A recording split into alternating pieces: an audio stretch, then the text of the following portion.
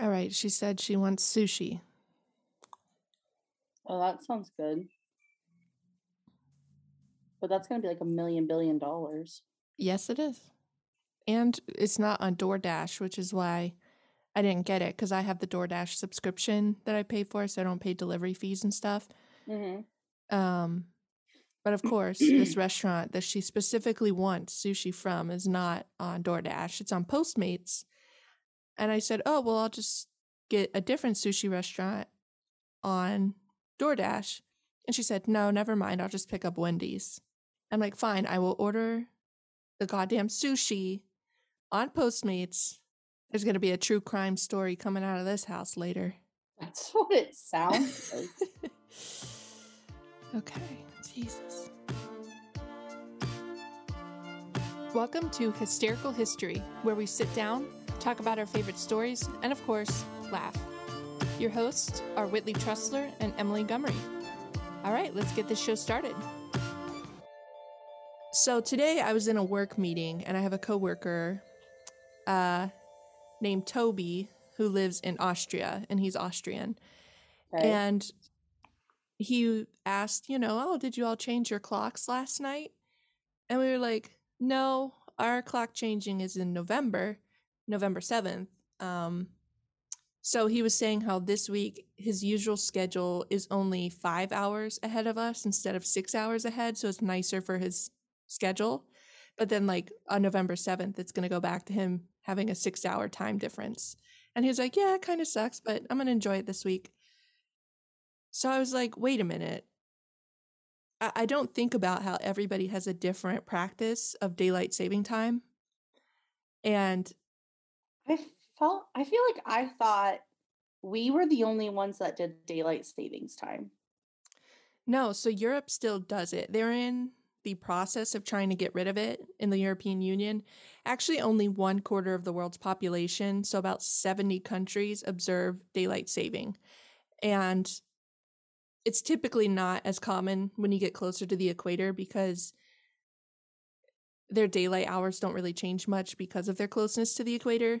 So yeah, not really a lot of the world practices it. Of course, the USA does, because why wouldn't we practice something that doesn't actually make sense anymore? So yeah, I was like, wait a minute.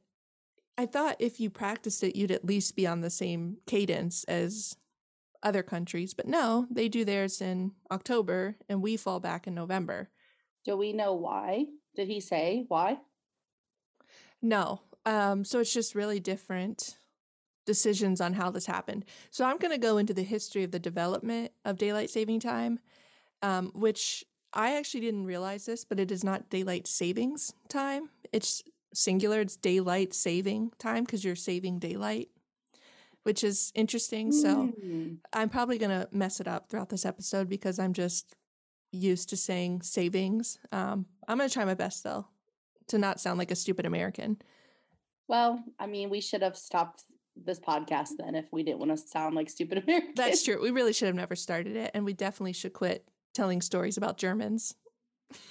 Or just anybody that's not in the United States. But hey, here we are. That's fair, but I'm going to keep doing it anyways. Me too. So rate us on Apple Podcasts so we can continue to do it. 1 star for bad pronunciation. No, please rate us because we need the algorithm to like us so we can get more people. Yeah, what she said. That's my shameless plug. So I guess I'll start off with our favorite founding father that we like to talk about, Benjamin Franklin. Ooh, Benny Boy, back again. Yeah, Benny Boy. Ooh, making another cameo here in the podcast. So in 1784, he was actually credited with the idea of moving the clocks forward, which is actually wrong. He didn't actually come up with this idea. But just because of the way he framed it, a lot of people attribute it to him. So he was in Paris and he wrote a satirical essay about how much Parisians could save money if they just woke up at dawn. And apparently he stated that they could save... What? Yeah. They could save the equivalent of $200 million of today's dollars in energy by using the quote unquote economy of sunshine instead of candles. But So what energy? Oh, he's just talking about like candle buying. yeah, so I guess energy in that day would be like the cost of purchasing all those candles because it would take like thousands of candles a day to light some homes, like the big. I'm cracking up. Like comparing it to like what we think of as energy and like saying energy is the equivalent to like candles then like just is cracking me up. I It can't. is it is kind of hilarious. I mean, in 1784 there's not like anything powered by coal or water or it's just candles. Well, at first I thought you meant their energy and I was like, how does that work? And then I realized you meant freaking Yes. candles. So Benny Boy was given the honor of inventing daylight saving time, but he really only proposed a change in sleep schedules, so not actually changing the clocks. So he was saying, "Oh, you Parisians, if you got up at dawn, like we all should, then you would save so much more energy, but y'all are up here staying out late, blah blah blah blah blah." So, Says the man and who went there and also partied, but okay. correct. Yes. Well, it was funny. I was reading the article and there was like a quotation or like parentheses, and it was like someone who lived by like early riser and go to bed early, but like definitely never did that. Because apparently it's something, 100%. Look that up. That's him. yeah, apparently it's something he like avidly preached but did not practice, which is pretty on brand for Benny Boy, I think. So then we go forward from 1784, where Ben Franklin is credited with the idea of daylight saving time, to 1895. So we're jumping almost a century, actually over a century ahead. Oh my gosh, I'm dizzy. I know, we're time traveling here today. So an entomologist named George Vernon Hudson proposed an annual 2-hour time shift in New Zealand. And unsuccessfully proposed, I should say. It didn't work out for him. But the reason he wanted it was so that after he was done with his workday, he could go and catch some more bugs for his study and have daylight left at the end of his workday. I'm sorry, did you say this was Whitley that did this? No, it was entomologist George Vernon Hudson. Oh, But okay, I'm I could see sorry. why I you'd get get the 2 confused. confused. Yeah, Yeah. I get it. Yeah, yeah. Yeah. I have done my fair share of catching and pinning bugs. Mhm. Mhm. So then we go forward a decade from 1895 to 1905 when we really get the first campaign to push for daylight saving time for a real reason, not just so some guy can go catch more bugs in the evening. So this happens in the United Kingdom. A man named William Willett has this campaign to implement the daylight saving time.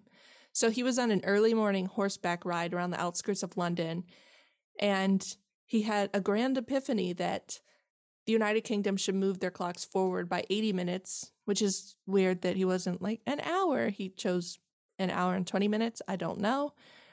But that was his proposal. And that we would get that extra sunlight during the day between April and October so more people could be outside and enjoy sunlight, which makes sense. So in 1907, he actually like created this whole brochure and published it. It was called The Waste of Daylight. So he spent a lot of his personal fortune on this mission to get people to adopt quote unquote summertime. So like summertime and wintertime didn't really like exist before this. Like it wasn't, we had seasons, sure, but this idea of changing the time created summer time, winter time, because now those times are different when you think about it. Does So that how did they designate like cuz we're like, oh, it's, it's getting to that, winter and like did they say stuff like that or like they just didn't designate it and they're just like, oh, November.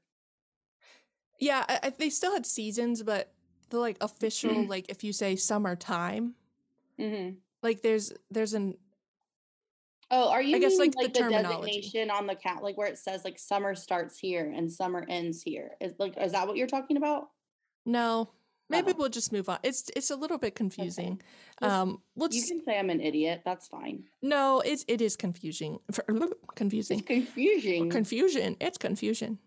Um, but the British Parliament said, William, we're not doing this. And he kept pushing for it Same. for years. And he died in 1915 at the age of 58 before he ever saw his idea come to fruition. That's kind of sad. Yeah, poor And that's William. really young. Yeah, it is. Honestly, if he literally would have lived 1 year longer, he would have seen daylight saving time. Oh my God, that's even sadder. I know. But before I get to that, in 1908, for some reason, these two small towns in Canada, Port Arthur and Fort William, which are today known as Thunder Bay. Very weird transition from those names to Thunder Bay. Oh, but, okay, so they like combined them. Yeah, they're now like one place today.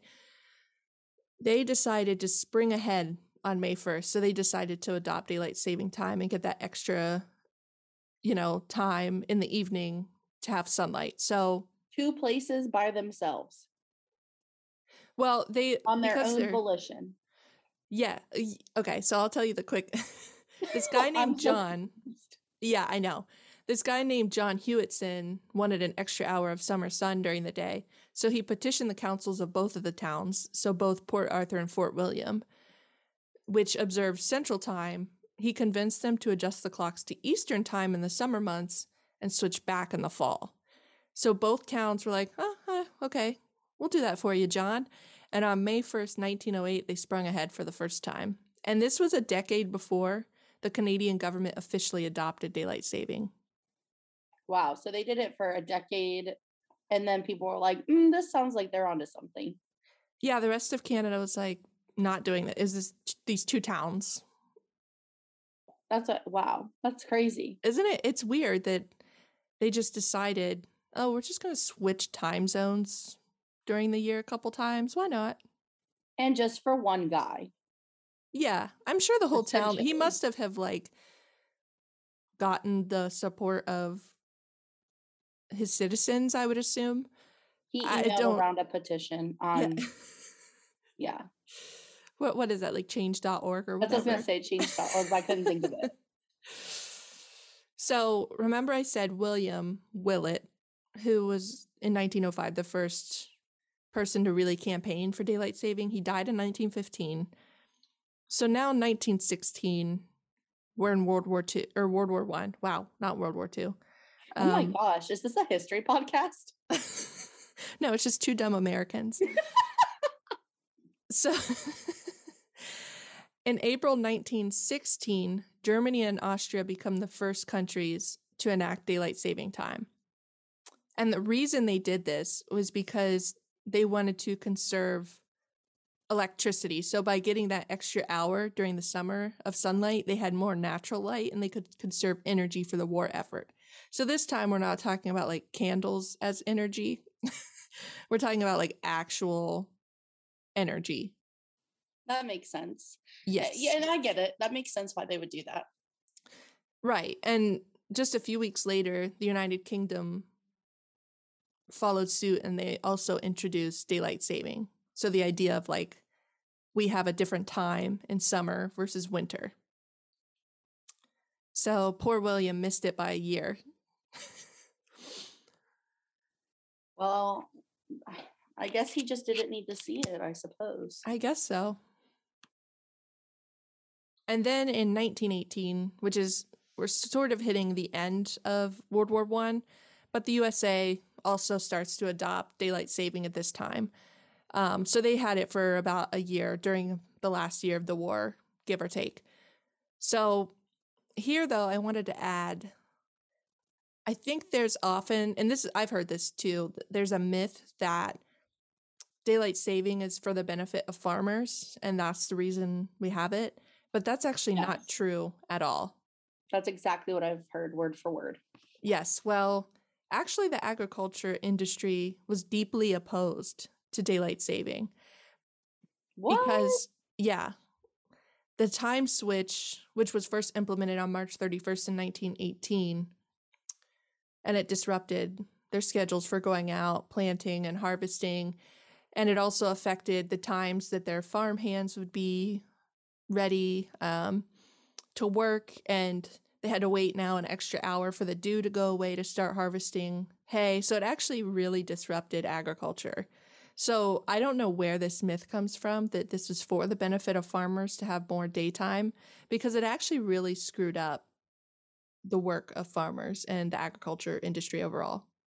So if there's like essentially you spring forward, fall back, Mhm. doesn't most, and I'm not an idiot. I know that depending on what you're growing depends on the type of like time of year that you're farming and stuff. But doesn't most agriculture like happen in the summer?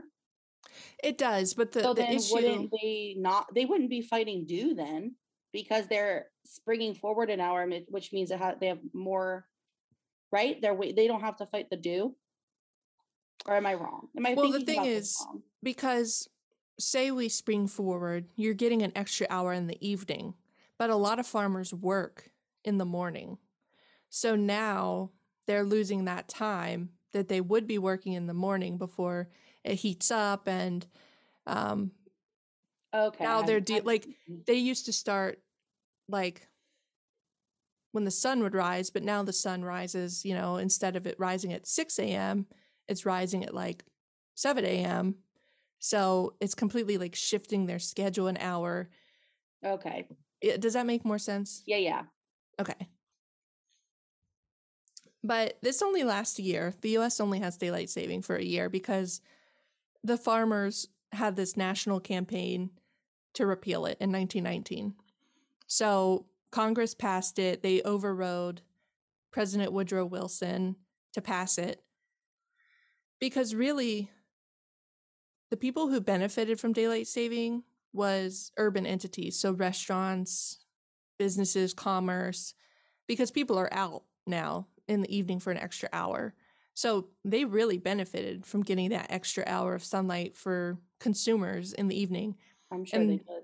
yeah, and real retail and recreational businesses are the people who still continue to champion daylight saving and think it's important because they have, I mean, it actually does affect their profits and how much money they make.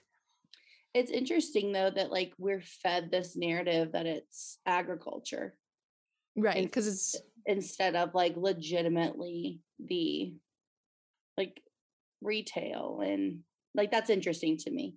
it is. And it'd be interesting to kind of do a more research into how that myth came about because it's actually the exact opposite.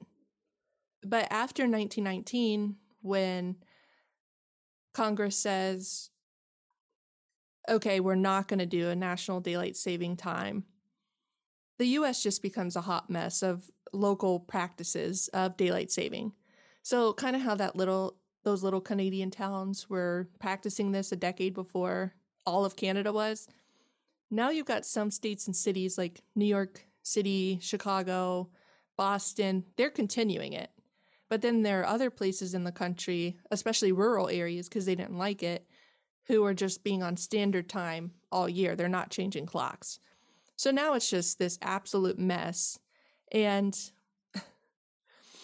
I'll get to it in a minute, but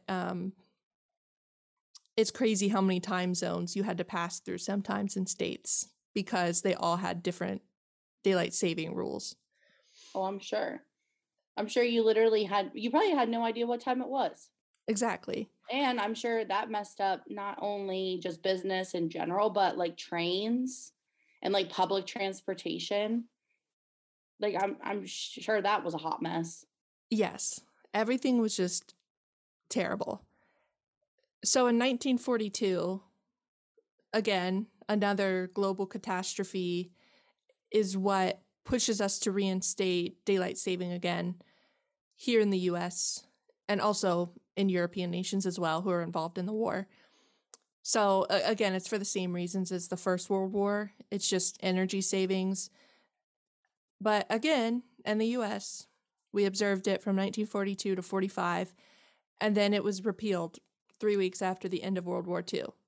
So then we go back to this patchwork of local and state specific daylight saving rules, except this time more states decided to continue the practice.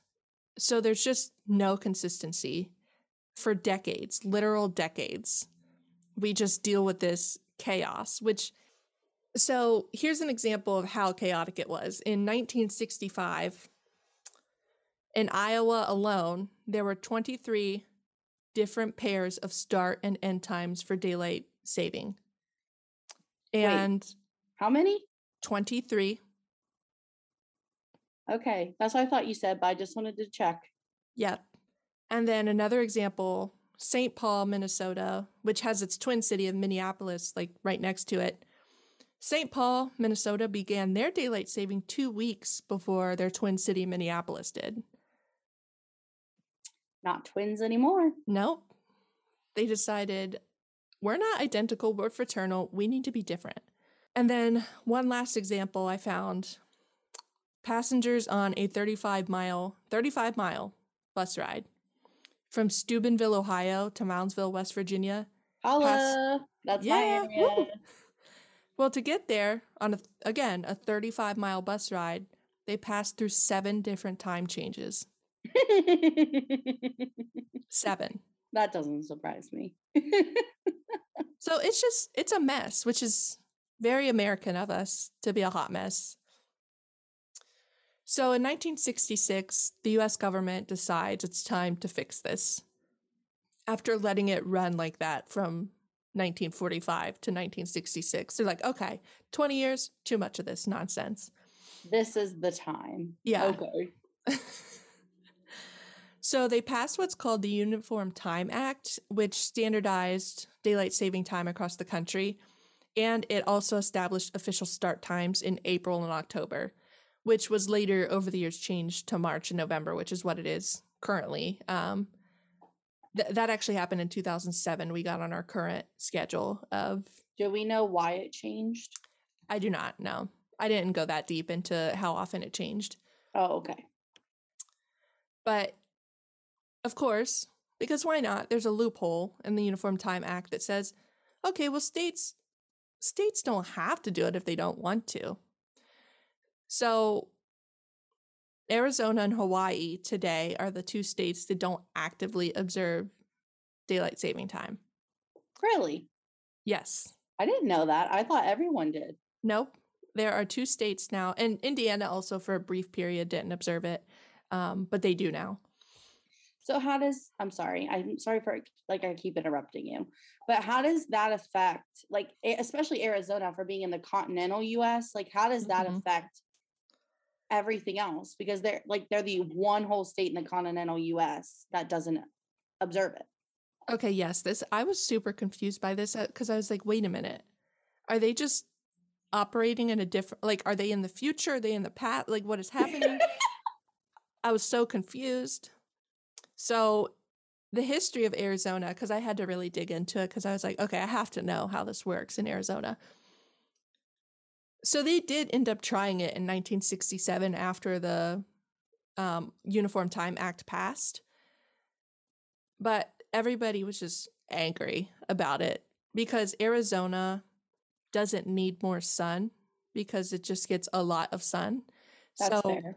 People were like, well, wait, we want our evenings in the summer to be cool. Otherwise, we're just suffering in this horrible heat. So they were like, no, we're not doing this. So they decided that, okay, well, after a year, this crap, no, we're not doing this. So they revoke it. Except for the Navajo Nation on the eastern side of Arizona, they actually still observe daylight saving time, but it's because their territory, the Navajo territory, extends into Utah and Mexico, which are both states that observe daylight savings time. Oh, so for the whole, like, the whole nation, for the Navajos, like, to be on the same time, they need to. Yes, because because they're also in 2 other states in addition to Arizona, they decided they would just conform to the practice in Utah and New Mexico, which makes sense. So then how does that affect them? Like that's like what's that thing, Inception or whatever? Yeah, it's very confusing and I'm still not sure that I understand what's going on. So here's an example. I had to just pull examples to make sense of this. So Arizona is on Mountain Standard Time, When the rest of the country goes on daylight saving time in the spring, Arizona is then 3 hours behind East Coast and 2 hours behind Chicago. But when daylight saving time ends in November, they're only 2 hours behind the East Coast. So they don't change So their clocks. essentially, they become Pacific time? They don't change their time, but like in our brains, we have to work it like that because they don't change their clock. Essentially, everybody else has to adjust to what time it is in Arizona. So the problem with this is that business owners, for example, in Arizona, they'll get in arguments if they do interstate commerce because their hours of operation don't change with everybody else's. So it gets really confusing for people in Arizona. And I was reading that it can be confusing for sports fans as well, like knowing when. So if the Cardinals are playing, they have to figure out how to like adjust and calculate their time in relation to everybody else because they don't change their time. Okay. So essentially, we would treat them as if we're doing business internationally, like be observant of their time Yes. and stuff like that. Yeah. Wow. It's That's very freaking confusing. crazy. Yeah. Hawaii is not as big of a deal because it kind of feels like they're their own entity anyways because they're so far off of what I mean, they have their own time zone. It's like the Hawaiian time or whatever. What do you know why they chose? I mean, we know Arizona, they don't need it like that much sun or whatever they said, but like why did Hawaii choose not to? It's a similar Any reason. Because of where they're located on the globe, they don't need extra time in the evening. So it's pretty consistent, like season to season, how long their daylight is because of their location on the globe. So they just never, after 1966, when they passed the Uniform Time Act in the US, Hawaii just decided never to adopt it. So they just, after World War II, they just said, we're not doing this. Unlike Arizona, who was like, we'll try it, but then we're like, no, not for me. So that was very confusing, and it's very hard to wrap your head around that Arizona is just sitting over there, not changing their time while everybody else in the US is. It's very Arizona's just living our dreams for us. Kind of, yeah.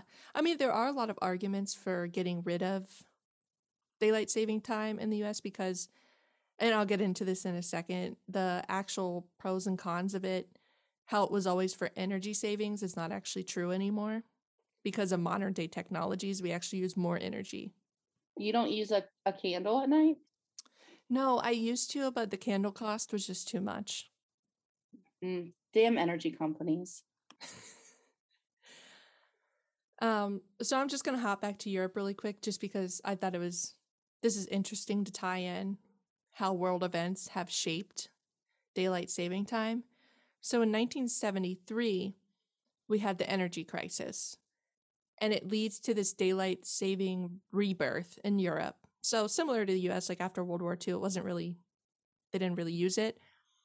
But there was an oil embargo in October 1973 imposed by the Organization of Arab Petroleum Exporting Countries. And essentially what this did was cause energy prices to skyrocket worldwide, really. Okay. And it caused a recession across the continent. So the situation called for drastic measures. So again, for energy purposes, France was the first to revive daylight saving in 1976 because of the energy crisis and the recession it caused. They decided they needed extra daylight to help preserve some of those energy resources, which makes a lot of sense. Yeah, that makes sense to me. So by the end of the 1970s, most of Europe was again observing daylight saving time because of this 1970s energy crisis. Again, for some reason, it always takes 20 years to standardize these weird time practices. So again, like everybody's just disjointed in Europe. The European Union decides, oh, we're going to standardize this schedule. So it's still in force today, but they are pushing to get rid of it presently. So by they, do you mean like Europe in general, or is there like a specific they? So the European Union, which encompasses several countries in Europe. Gotcha. Okay. So they're currently working in how they're going to get rid of daylight saving. But that's still in progress. Now, are you getting into why we can't just be like, okay, now we're not doing it anymore, and then we just stop? No, not really. Because it seems like they just said, okay, we're doing this, and then we started it. So I don't understand why it has to be such a big deal to stop it. Right. And because of how much it fluctuates, I agree with you there. How many times we have started and stopped it in response to world events. I don't know if people were just looking for consistency, which I understand. It's like, can we just like decide whether we're doing this or not? This is just always going to be a mess unless we say we're getting rid of it or we're not for Yeah. Like everybody. I really don't understand how it makes sense for one country to say, I'm doing it, and then the other one to say, I'm not. Because you're always going to be fighting. Like we already fight over, like, okay, this business is open at this time, or oh, I have to get up at 5 a.m. to talk to Tokyo or whatever. Like we're already doing that. And I feel like if one country is different than another, it's just going to make it even worse. Well, let me add another layer, which we don't have to discuss Oh, deep, boy. of complexity is that there are 24 different time zones in the United States. So, like, if you In the layer on, United or States? I'm I thought sorry, there were four. sorry, 24 different time zones in the world. Sorry, not United States. Oh, that I So, knew. I was like, yeah, wait. sorry. So, if you think about it, you're going to have to layer on top of that time zone considerations and daylight saving time considerations. No one will ever know what time it is. And now, Which I mean, time is just a construct anyway. We made it up, but still. I guess that's why this is such a debated topic, because how do we get everybody on the same schedule when some people want an extra hour during the day and some people hate it? Which is like everything. Now that we've made it through that very confusing history of daylight saving, you can sit back and not relax as Emily tells you the story of the evolution of a hospital in London. Are you ready for a wild journey? I'm always ready for a wild journey on a Monday evening. All right. Well, today I'm going to tell you the story about the Bethlehem Royal Hospital, aka St. Mary Bethlehem, aka Bethlehem Hospital, aka Bedlam. Have you ever heard of Bedlam? I have heard of Bedlam, and not for a good reason, I don't think. When you That is said correct. Bedlam, I have a very negative connotation in my mind. I'm That is not sure correct. why, but Well, I'm going to tell you why. So let's start at the beginning. So first of all, the reason that you have a negative, well, this is not the reason why, but we're going to get to the reason why. The reason you know it is because it's a psychiatric hospital in London. Okay. But we're going to start at the beginning and work our way to how they became a psychiatric hospital and why you have a negative connotation with the word Bedlam. It was founded in 1247. We're going way back. Originally, it was founded as the Priory of the New Order of Our Lady of Bethlehem. It was not initially intended as a hospital or even a specialist institution for the insane, but actually as a center to support the Crusader Church and to link England to the Holy Land. It then transitioned to a medieval hospital because it became an institution by charity or taxes for the care of the needy. And in the 14th century, there was a lot of unease in London. And in the 1370s, King Edward III took control. This was mainly like they want to say, unease in London. Really, the king took control of this because it was a way to ensure that all the revenue made at the hospital went to England during the 100 Years' War. that checks out. Yeah. So like we just need, we need a revenue source. Let's take the people at this hospital. So in 1546, a petition was put forth to the crown to grant Bethlehem to the city. Henry VIII ceded with, quote, the custody, order, and governance of the hospital and its occupants and revenues. It was unknown when it began to specialize in the care and control of the insane. But the first definite record is in details of a visitation of the charity commissioners in 1403. Question. Yeah. You said Henry VIII. He's the Yeah. one that had like 1 million wives, right? Is it that Henry? Oh, fun. Look at him. Yeah, that Henry. I'd love to cover that Henry at some point. We could probably do a podcast on just the monarchy. Oh my God, I would love that. Sign me up. Starting it tomorrow. We need this one to pop off first, so people really need to leave us some reviews. Yes, please. Second plug for reviews. Yeah. So around this time is when people started referring to the hospital as Bedlam. Bedlam was an informal name, but then entered everyday speech as a way to signify a state of madness, chaos, and the irrational nature of the world. It's important to note, and I want to stress, that there was not a lot of medical care going on right now. Everyone referred to the inmates as the poor or prisoners, and they weren't actually designated as patients, or the word patients was not used until 1630. So before that, they were referred to as prisoners, inmates, and the poor. So that's very interesting that you say that, because in my hometown, the park is Infirmary Mound Park. That's the main park, but it actually used to be kind of what you're describing right now. But it was a household for what they called paupers, Paupers, but like turned into an insane asylum. So I'm just interested in that socioeconomic status overlay between being insane and being poor. It's very interesting dynamics there. Yes. I also think it's just mainly because like they did not really understand. Well, one, they didn't understand socioeconomic status the correct way, and like how people are poor, why they're poor, and why they continue to be poor. But also mental health and how conditions that you grow up in vastly contribute to your mental health.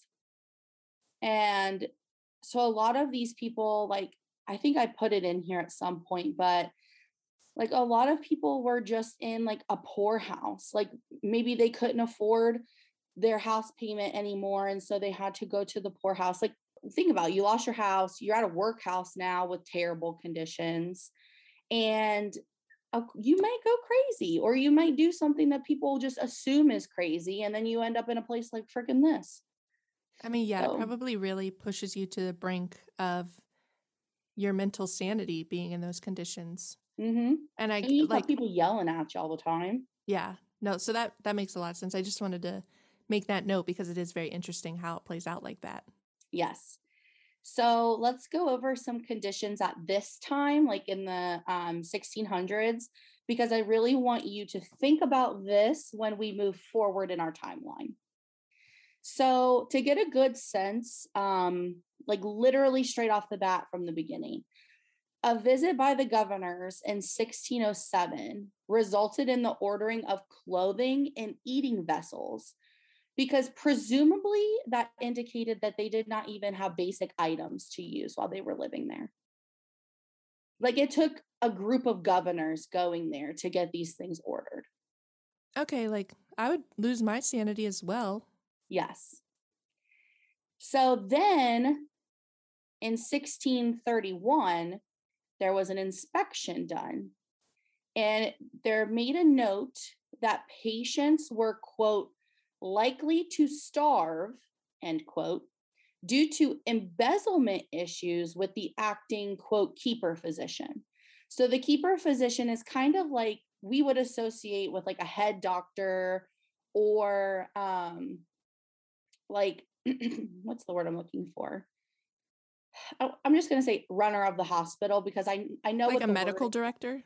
Huh? Like a medical director? Yeah, kind of. Like that's what a keeper physician was, what I would equate it to. So that person was embezzling.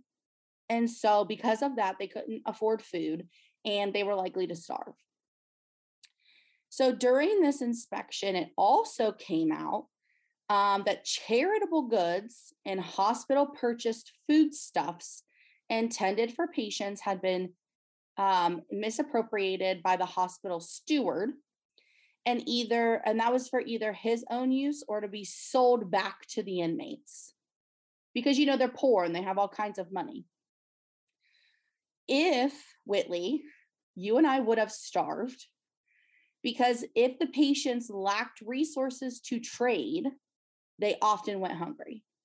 In the 16th century, the building was pretty open. Aside from those who were locked up for being, quote, too dangerous, the patients were given the ability to roam around the confines of the hospital. So they could actually go outside as they wanted. Obviously, they could only go so far because people were scared of having insane people nearby. Because this was in London originally. So at this point, are you in the hospital because you're determined to be insane? Or is it still work houses, poor houses, but they put it under the guise of medical care? Well, my understanding is that they kind of fed each other. So you went to the poorhouse and then your options were you went straight to Bedlam because you were insane. Or you went to the poorhouse, workhouse, whatever, because you couldn't afford stuff. And then sometimes that fed Bedlam because then they determined you were insane somehow. Okay, so it's like a pipeline. Yeah. Great. Yeah. Cool. So due to lack of hygiene, literally no one cleaned. No one cleaned. There was one of the things I read was that all of the sewer was traveling underneath where the legitimate water supply was. And sometimes that would just merge a little. This is what happens when you don't have germ theory. Now, to be fair a little bit, because I always like to play devil's advocate, they did not have proper hygiene at this time period, no matter where you were. They shit in the streets. So I cannot fault them too much for their disposal of sanitation because they didn't freaking know. They just put it wherever. However, you should know not to put your sanitation near your clean water supply, but whatever. It's honestly shocking how many cities built them like that. Major cities. It was into the, I think, late 1800s, early 1900s that Columbus, Ohio finally separated sanitary sewers from water sewers, the wastewater, not the drinking water. Yeah. But that all got dumped into our clean water supply and then redistributed out. But anyways, that's just... Not only did their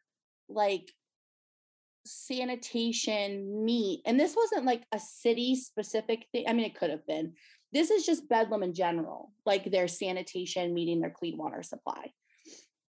Not only that, but they just had an inadequate water supply, period. And then quite a few patients, because of things we talked about previously, embezzlement and stuff like that, were just suffering from starvation. Like I said, the hospital originally started and was built in blah, blah, blah in London. It did move a few times. They would build a new building a couple of times because they needed it to be enlarged. Because, we're already doing so well with the patients we have. So in 1667, they needed to accommodate 59 patients. So they moved. In 1674, they observed they needed to enlarge the hospital again. So in 1676, they finished that project and they were able to accommodate 120 patients. The final expansion happened in the early 19th century, and they ended up at that time having a capacity for 364 patients. So they went from 59, well, I don't know how many they had originally. It wasn't very many, but 59 to 120 to 364. That's a pretty large change in capacity. Yeah. Well, This is where it starts to get crazy. So obviously, if you had a family member there, you could visit.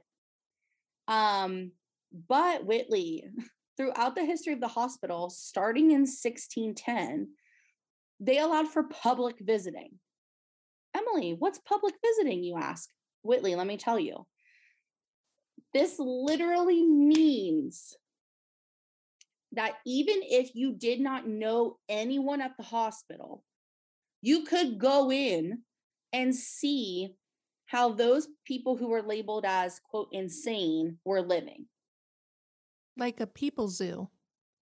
Correct. And I'm glad you brought that up, because aside from this being a fundraising function, because of course they charge freaking money for this, it was also thought it would offer moral instruction for visitors. So basically they're like, hey, come see these people, give us some money. And also so you don't fall down the same path of immorality and vice like they did, and that's how they ended up here. It's like the Scared Straight program. Yes, but crazy, because like, and I'm not like, no pun intended, but like, who thinks that that's how, like, I don't understand.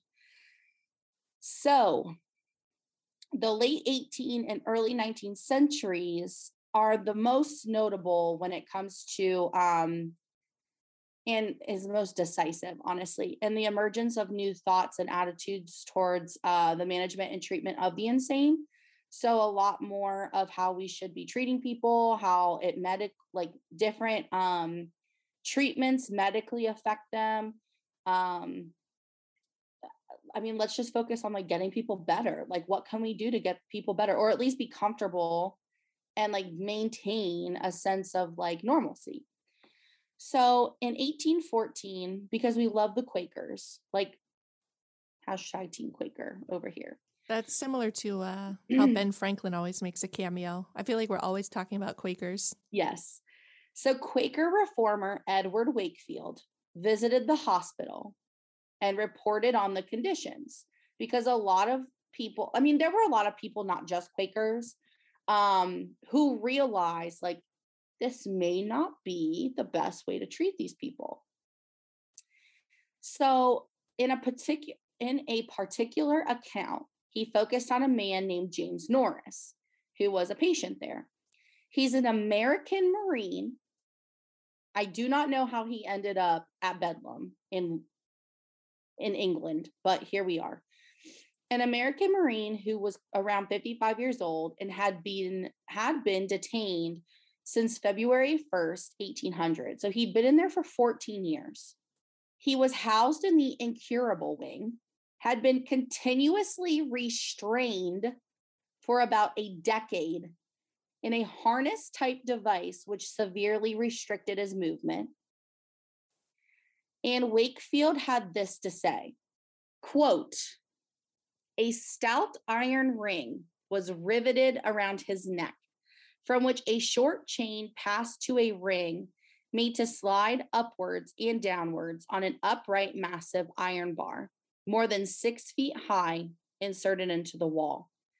Round his body, a strong iron bar about 2 inches wide was riveted. On each side of the bar was a circular projection, which being fastened to and enclosing each of his arms, pinioned them close to his sides. This waist bar was secured by 2 similar iron bars, which passing over his shoulders were riveted to the waist, both before and behind. The iron ring around his neck was connected to the bars on his shoulders by a double link. From each of these bars, another short chain passed to the ring on the upright bar. He had remained thus encaged and chained more than 12 years. End quote. So this person couldn't move anywhere No, for 12 years. correct. And he was there at the time that Wakefield went. He had been there for 14 years. So that means the first 2 years, they must have just thought, oh, he's like having some problems. And then he must have after the second year, found his way to the incurable wing and made his way into this device. I mean, what did he do to get that level of punishment? I mean, Yeah, I this is something I'd like to do. I want to see if I can find more on him specifically and do maybe like a short TikTok on him or something, but I don't get it. I don't get how 100%. you think that could be okay for someone. I would literally rather be executed. Same. Just kill me at this point.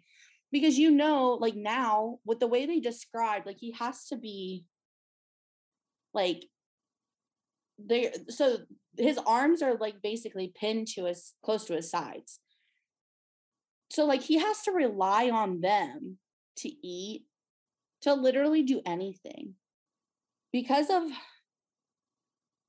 reports like this from Wakefield and from others, this helped to renew the campaign for national lunacy reform and helped establish an 1815 House of Commons Select Committee on madhouses. So basically, what this did was it examined conditions at county asylums, private madhouses, charitable asylums, and the lunatic wards of poor law workhouses and how they were handling their patients. From what I could find, I literally don't know what came from that. That's all I could find. So I'm going to assume probably nothing. They probably did it just to shut people up. And I say that because of what we're about to talk about next. So basically from, let's see, that was 1814. And then the committee was made in 1815. So about from like 1815 to 1930, I just have like a chunk of notes. I could not find any information. I feel comfortable assuming that these people literally just continued to do the same shit. Like, Yeah, I really just feel comfortable assuming that. It sounds like this study into the conditions happened. We could say we did it to help calm people's concerns down, and then nothing was done for that missing time period. I agree. That's exactly what that sounds like. So in 1930, the hospital moved yet again to the suburbs of Croydon. In 1997, they celebrated their 750th anniversary. As you could imagine, many people didn't really want to celebrate because, like a lot of inhumane practices were still in place. And like, why would we want to celebrate that? So there was literally a section called fatal restraints. And I'm laughing because I'm panicked to tell you about this, because I want to tell you why Bedlam as being super controversial. I'm going to introduce you to Olauceny Lewis. He died at age 23 in 2010 after police subjected him to prolonged restraint of a type known to be dangerous. Police, and this was at Bedlam, police nor medical staff intervened when he became unresponsive. So he became unresponsive. They did nothing and he died at 23. So he was restrained at the hospital, which was a known practice that was dangerous. Correct. And then he went unresponsive and nobody intervened, including medical staff and police force.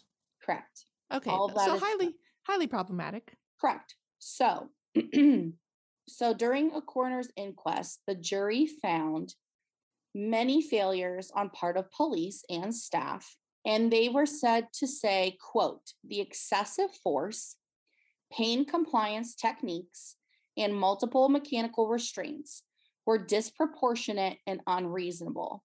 On the balance of probability, this contributed to the cause of death, and end quote.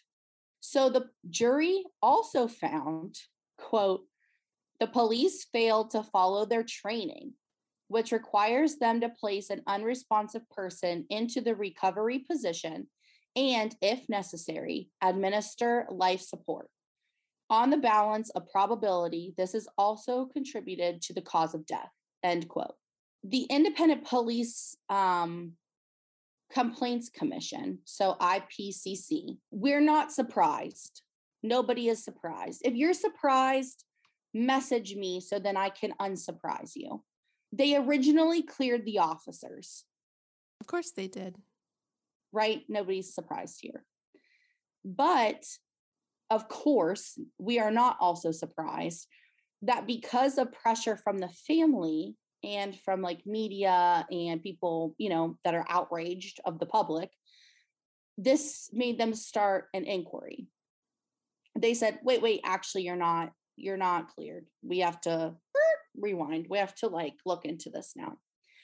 So they tried, but they didn't, because the IPCC was only planning disciplinary action for some of the officers involved, not all of them. So the jury had reached the most damning possible conclusion with, quote, "This was a most horrific death. 11 police officers were involved in holding down a terrified young man until his complete collapse, legs and hands bound in limb restraints, while mental health staff stood by. Officers knew the dangers of this restraint, but chose to go against clear, unequivocal training. Evidence heard at this inquest begs the question of how racial stereotyping informed Senny's brutal treatment," end quote.